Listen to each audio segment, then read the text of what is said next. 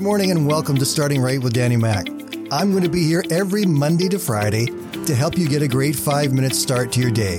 So grab your cup of coffee, sit back, relax, and let me help you start your day right.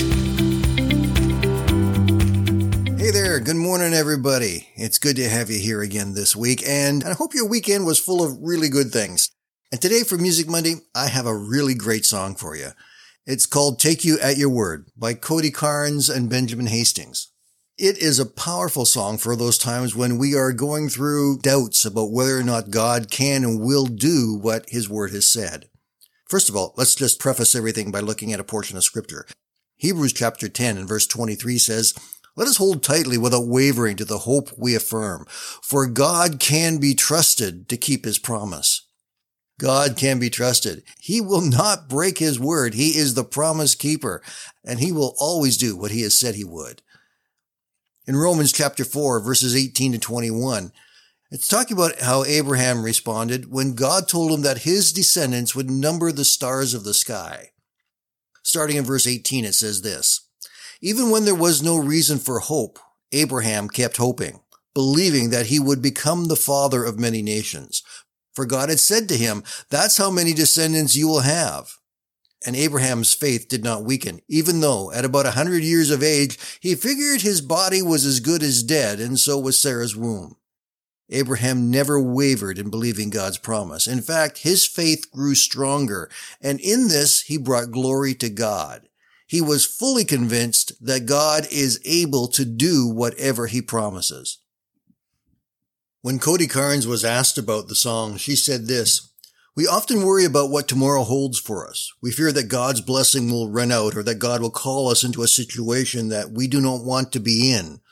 It's in these times of worry we forget to hold on to God's promises, to give us a prosperous future and a hope for tomorrow.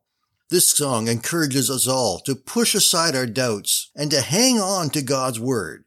He has given us so many promises to reassure us about our future, and we can hold on to those promises whenever we begin to worry." And you don't have to listen to the song very long until they get to the heart of that message. It says, "I'll take you at your word. If you said it, I'll believe it. I've seen how good it works. If you start it, you'll complete it. I'll take you at your word." Perhaps more now than almost at any other time in history have we ever had a problem with knowing who to believe, who is actually telling us the truth.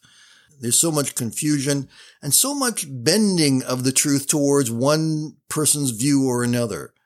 So we need to be able to hang on something that is always true, and that is the Word of God. God's Word is always true for us, and His promises are always true for us.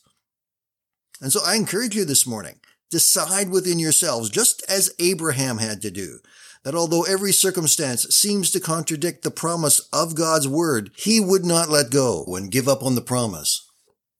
And that's how it should be for us. We will hang on to what God has said, hang on to what God has promised, hang on knowing that God is in control. Other people, other circumstances do not control the things that happen in your life. God is in control, and He has promised to be with you, to never forsake you. He has promised to love you and to help you, to care for you.